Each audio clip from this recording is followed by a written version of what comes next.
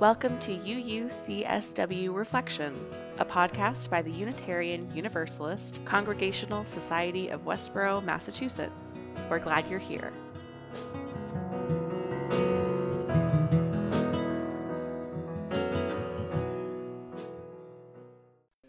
Welcome to UUCSW Reflections. I'm your host, Amanda Hall, here with Reverend Laurel Gray.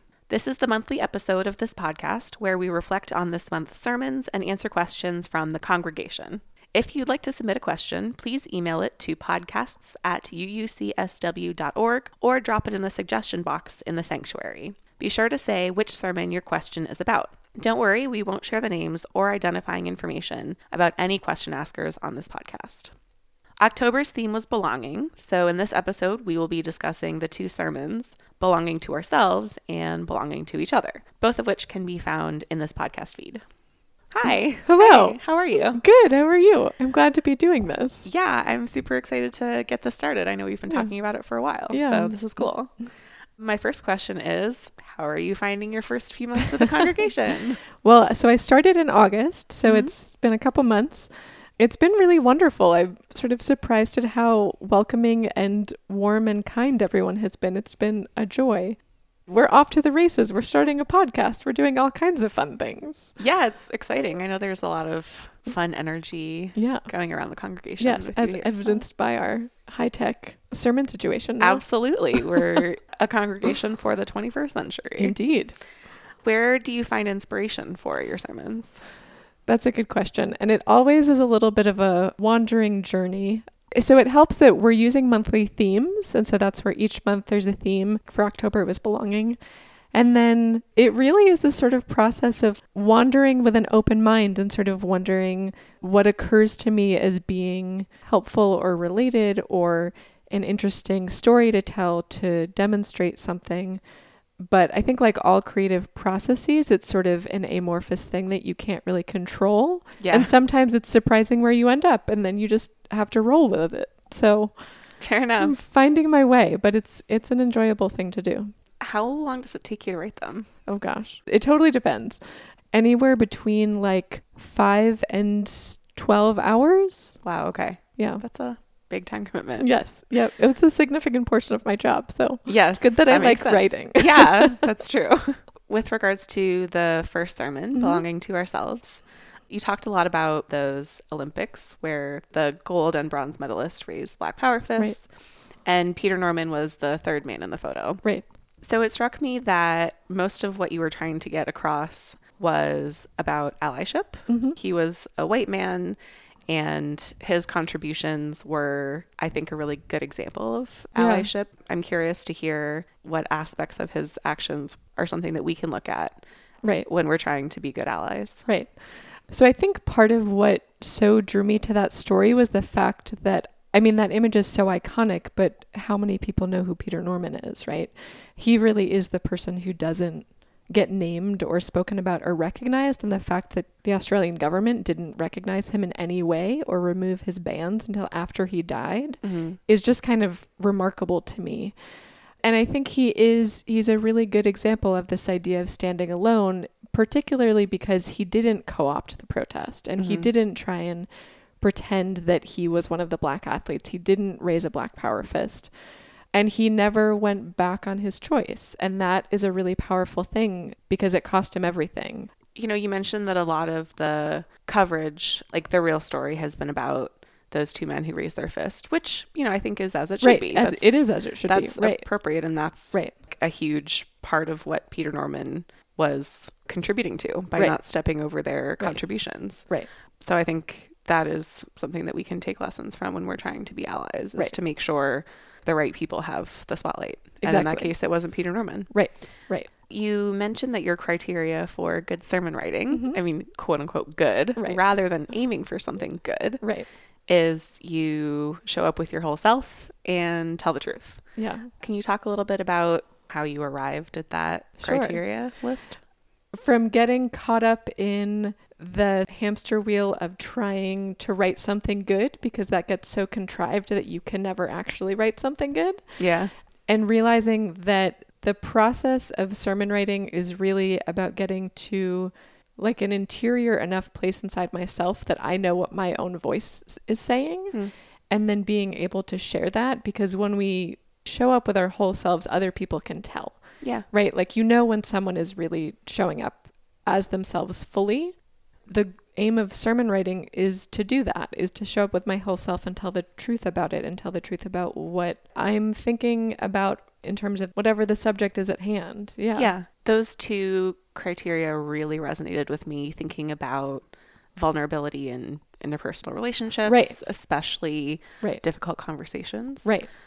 Because sermon writing is about a relationship, right? Right. So it's my relationship with the congregation. And so that is made stronger when I show up as my whole self and I'm honest and I tell the truth, and then I invite it back. Because when we lead with that example, then other people feel the encouragement to do it themselves. Yeah. And I think that can be incredibly powerful. It can also be exhausting.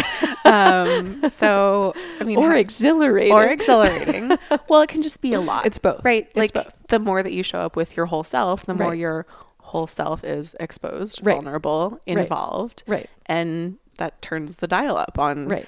exhilaration, connection. Right. For some people, exhaustion. Yeah. I mean, it just Yeah. turns things up. Is it ever exhausting to you to be really vulnerable to a group of people as big as a congregation? So the general rule is that you preach from your scars, not your wounds.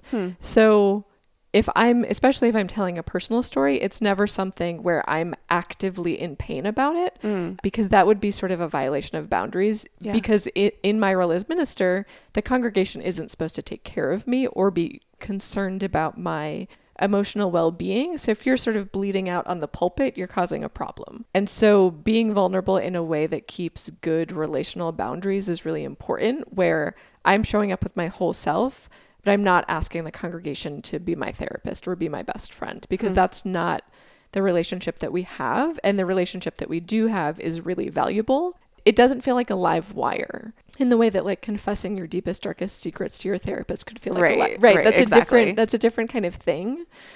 And So boundaries make that safe and Exactly. make that difference. Right, Yeah. right. Because if you have a minister who's crossing that boundary and sharing things that they haven't processed and haven't taken care of, I think that actually is damaging to their relationship with the community. And so it is this question of, when I'm sharing, if it's for my own sake, that's a problem. So Right, I'm always okay. sharing for the sake of the congregation and not for my own sake. And for me, that's kind of the line of belonging to myself and showing up with my whole self, but in a way that is respectful and aware of the actual boundaries that exist. Right. And that leads into the next sermon Right. about being in community. Right. Those Right. boundaries are crucial in so many ways. Right. But Because the boundary makes the connection possible. So if Yeah. you cross the boundary, like if I cross the boundary in such a way that I stop being the minister and start being someone for people to take care of, then that relationship breaks down, which is not the goal, right? Like Right. that's not good vulnerability. That's just like throwing up on everybody. that makes perfect sense. Definitely. Yeah. So I wanted to ask another question about boundaries. Two of the principles of the Anatomy of Trust that you mentioned are boundaries and generosity. And you made the very important caveat that if you are feeling uncomfortable, that's one thing. Right. But if you are in a situation where your emotional or physical safety is in jeopardy, Right. it may absolutely be the right and necessary thing to separate from person, community, congregation, whatever it may be. I know that there can be a gray area. It's not always super clear. Is this discomfort telling me that I need to address something awkward? I need to hold someone accountable for something in this community? Or is this discomfort telling me that I'm in danger? I'm curious how you would counsel someone trying to make that distinction for themselves. Right. So that's a really good question, because you're right. It can be a really gray area. And I think especially there can be both the desire to get out of discomfort by calling it feeling unsafe. And when we actually feel unsafe, it can become incredibly hard to listen to ourselves because we're so flooded with feeling. In my counseling people about this sort of question of sorting through this, my role, as I see it, is to help them listen to themselves and sort of draw out what it is intuitively that they know. Is it really that they're just uncomfortable and they don't want to deal with that? Or is there a question in fact, of feeling unsafe.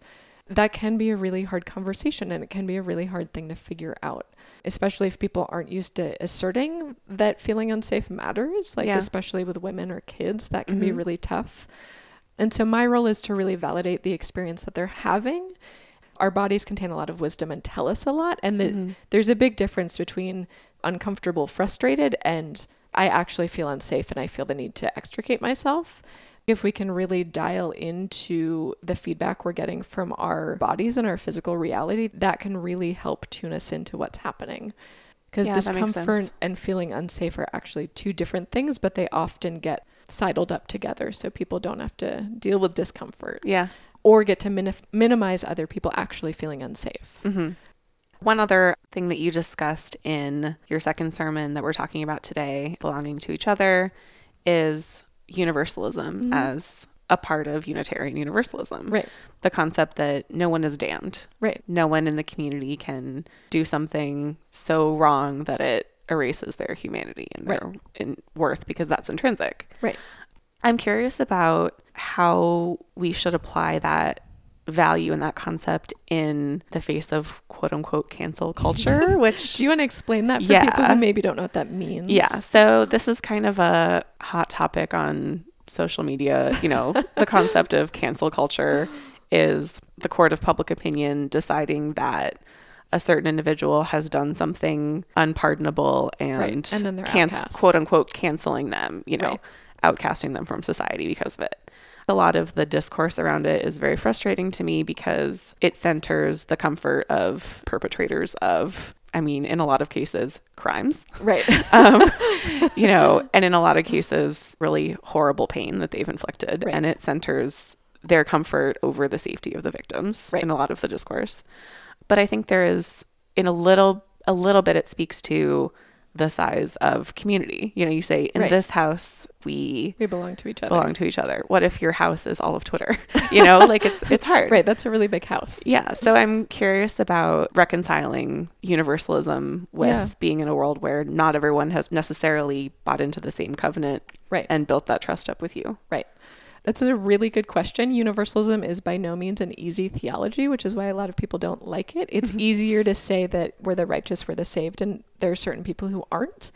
But as Unitarian Universalists, we expressly reject that. So nobody is ultimately damned. That doesn't, though, mean that there aren't boundaries and that there isn't accountability. So there can be this way of thinking that universalism is just really wishy-washy and like anything goes and you don't believe anything, which is not true. That's sort of the cheap version that doesn't mean anything and can be really harmful. But in her book that we talked about this month, Braving the Wilderness, Brene Brown makes a really important distinction about dehumanizing being the sort of necessary prerequisite to any kind of violence or genocide or any kind of widespread assault on humanity. And that we create that by creating moral exclusion, by saying some people are outside of my sort of normal ethos and ethics for how humanity should be. If we get to remove people, then we don't have to treat them like they're human. That's an incredibly dangerous thing. And so universalism says, I'm not going to do that. I'm not going to say that anybody is ever past the point of humanity because I'm not going to call them something other than human. And that doesn't mean that they're certainly accountable for their actions. They don't necessarily get to stay in close relationship, right? Because saying that someone is still human does not mean that they get to still have all of the privileges they had before any kind of violence. So there's a really clear distinction. So it's not, universalism isn't like, I believe that everybody's playing nice and we should just include everyone. It's, I will never go so far as to say that someone else isn't human, no matter what they do, because of what that means about the way that I'm living and the values that I'm spreading in the world. And it's that line before you get to moral exclusion where you're never going to say, because that person was evil, it's okay if we torture them, right? Because then you've become the evil too. You know, what you say about dehumanizing is really interesting in the context of celebrity cancel culture. Yeah. Because if you're canceling someone that you have never met, never spoken to, know them because of one aspect of their life that is very public, what you're canceling is a public caricature of a person, not a human. Right. And well, so, because putting someone at a pedestal already is dehumanizing. absolutely. Right. And so then that's sort of the side effect. You get to cancel them because they're not even human anyways, because they're just sort of like a Barbie trophy. Yeah. I mean, it's much easier to cancel someone Right. who is already somewhat dehumanized by being either on a pedestal or public enemy number one, what have you. Right. So I think that might contribute to But why either it happened way, so quickly. But either way, we sort of have to question why we're willing to do that to another person. Yeah. That's about us. It's not about them. Yeah. Which is tough. That's a really tough. Covenant is hard. Yeah. Yeah. I think, if we have a tagline, covenant is hard. Sounds like a pretty good one to me. Yeah. Well, thank you so much for having this conversation with me. Of course. I'm glad to. And thank you to everyone for listening. Again, if you want to submit a question and have us discuss it, please feel free to email it to podcasts@uucsw.org, or you can drop it in the suggestion box of the sanctuary. And once again, we will not reveal the name or identifying information about anyone who submits a question. Thank you so much again, and we'll talk to you again next month when we discuss the concept of attention. Yes. Thanks for listening. All right. Bye, everyone. Bye. Thanks for listening.